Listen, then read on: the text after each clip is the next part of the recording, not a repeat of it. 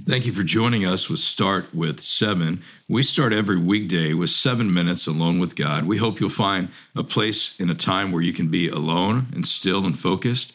If you're able, we hope you have a Bible in your hand.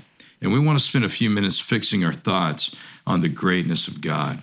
So the next 7 minutes, we'll have some guided time through a verse of Scripture, some prayer time, and then some opportunities to follow up with next steps in your devotional pursuit of the Lord.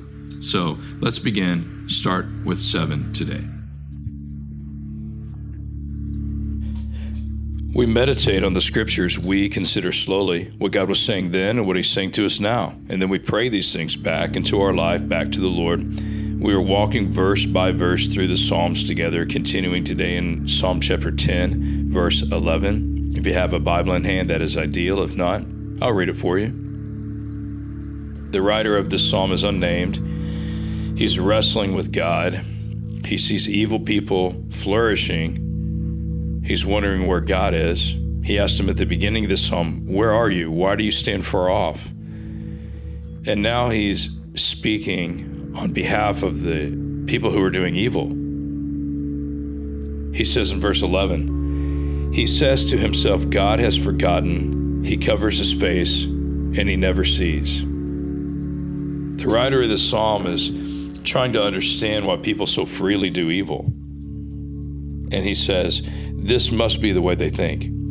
They say to themselves, God has forgotten about these kinds of things.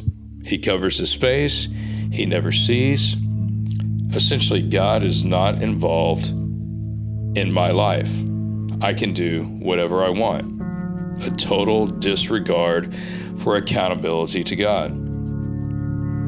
This goes back to the beautiful proverb that says, the fear of the Lord is the beginning of wisdom. So people who fear God, they revere God, they submit to God, they acknowledge that God is the authority, that leads them to live a life of wisdom. But here, this person who's doing evil and hurting a lot of other people, as referenced in the first 10 verses of the psalm, he has the mentality that God doesn't see or care about what I do. I have no accountability to him. Maybe today you would search your own heart and say, is there an area of my life where I behave as if God has forgotten, he doesn't care, he doesn't see, he's not concerned? I can reserve this part of my life for myself and not submit it to God.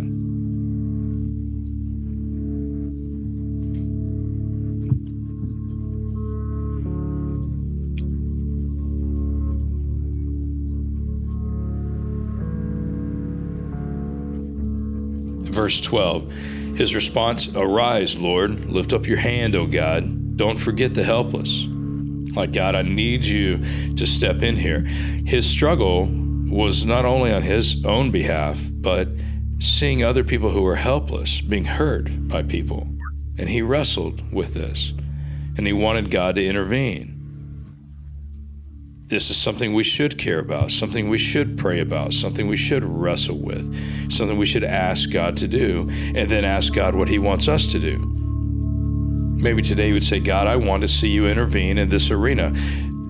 The psalmist said here, don't forget the helpless. God, I need you to do something. Maybe today you would say, God, would you help? Would you step into this situation with these things that I care about or these people I know? Would you step in and help? And would you show me if I'm part of your plan to help them?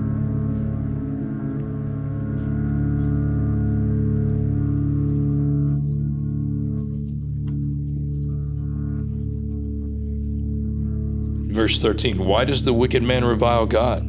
Why does he say to himself, he won't call me to account? Again, I can't believe. He said, I just can't. Well, why is somebody saying God won't hold me accountable?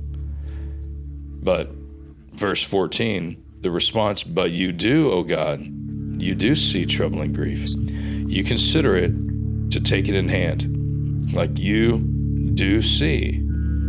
You care about it.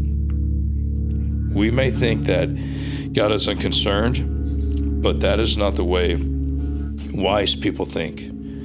This is the voice of people who are living wickedly.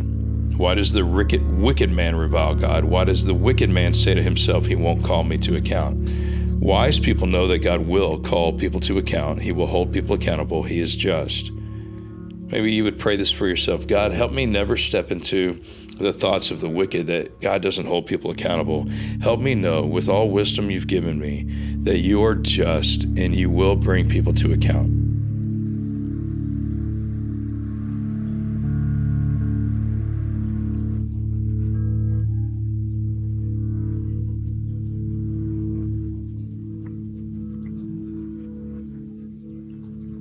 Let's pray these verses together now. God, thank you that we can call on you to step in. We can wrestle with these things. We can ask you questions. And we also have questions about people. Why do people think that they are not accountable to God? But God, I pray that we would see your work, we'd be aware, we would trust and know that you are just and good and you do hold people accountable. And I pray you would use us to step in and help the helpless. Help us be part of your plan as you have stated we should be. God, we love you. Thank you for giving us grace because we need your help. We love you, Jesus. We pray this in your name. Amen. Thanks for joining us for Start with 7. My name is Jason Shepard, and I enjoy spending time with people as we're pursuing loving Jesus more, knowing his word, living our life for him. We hope this Start with 7 is a start that you will spend even more time with God throughout your day. There's a link attached here where you can find more resources for reading your Bible, growing in your faith, understanding who God is more, and sharing him with other people. We look forward to joining this journey with you together. Have a great day.